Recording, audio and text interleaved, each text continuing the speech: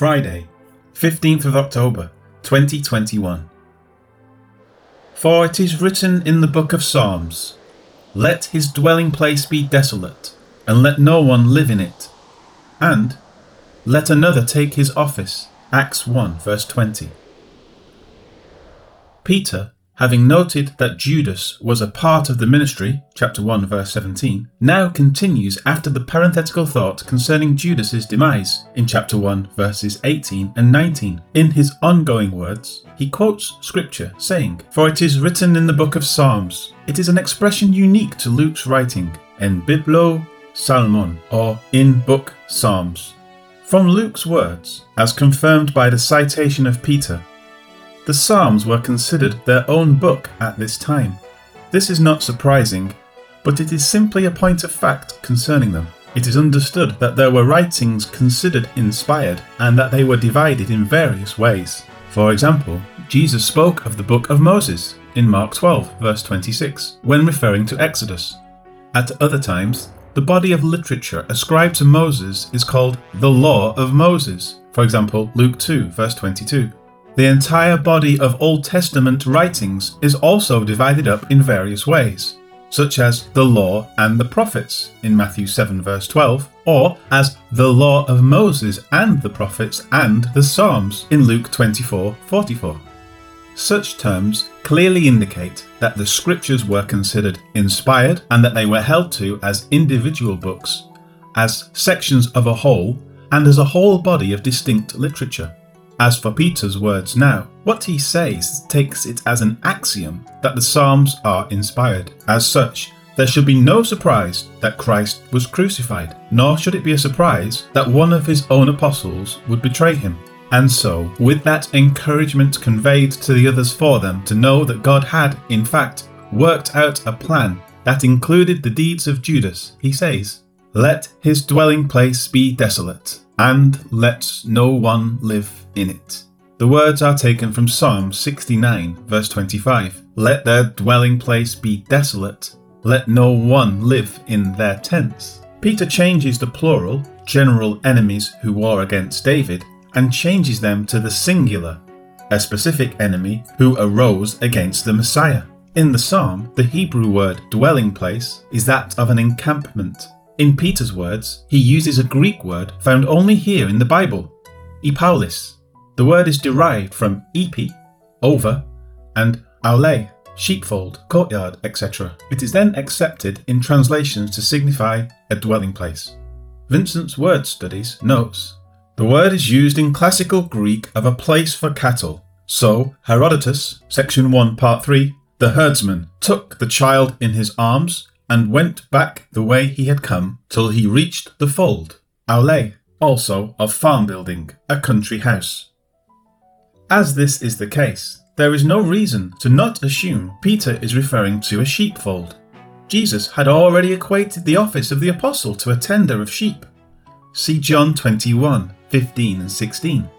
Paul will refer to leaders within the church as shepherds of the church in Acts 20, 28. And Peter will repeat this sentiment in 1 Peter 5 verse 2. As such, whether a dwelling place or a position of being over the sheep, those in the church, Peter ascribes the words of the psalm to Judas, noting that his dwelling place should be made desolate. The type of shepherding he would have conducted is not to be emulated. His next words, "and let no one live in it," signify that not only should it be desolate, but it should remain as such. If a replacement for him is to be found, it is to be in a completely new direction, and not in the one of a traitor.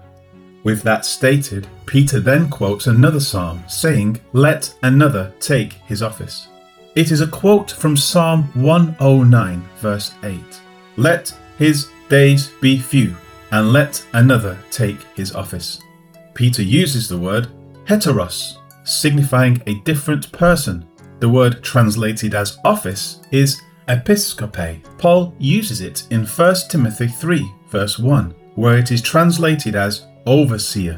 It is an office of care and attention where a leader is known to personally visit those under him The position originally assigned to Judas as an apostle, an office that assumes the responsibility of being an overseer, was to be taken over by someone else. Life application.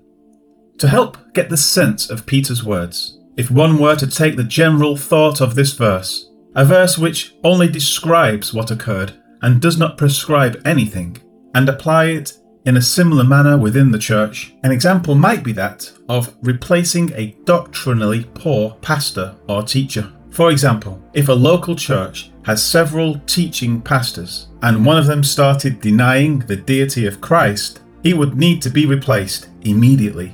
One might say, let his dwelling place, his doctrine, be removed completely and let no one live in it, no one teach this heretical nonsense. Again, at the same time, it is appropriate to hire a new teacher, one that will teach properly. So the call is, let another take his office. Someone different needs to take over his duties.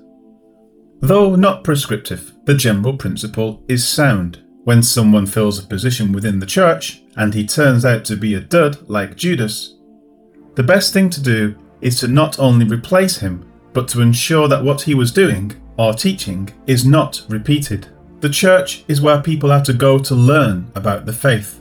The Bible is where one learns about the faith. The faith is to be based on proper doctrine and on a right understanding of theology. That theology is to adequately and rightly instruct concerning Jesus. When that is accomplished, people will then properly understand their state in relation to God. In this case, one thing leads to another, and it all starts with proper instruction. And so, the highest care is to be given to ensuring those who teach are actually qualified, capable, and rightly directed to doing exactly that. Lord God, may those we select to teach and preach within the church actually be acceptable to do so. Your word calls people sheep for a reason. We are helpless and easily led astray. And so, we pray that you will only allow qualified, competent, and faithful men of God over us.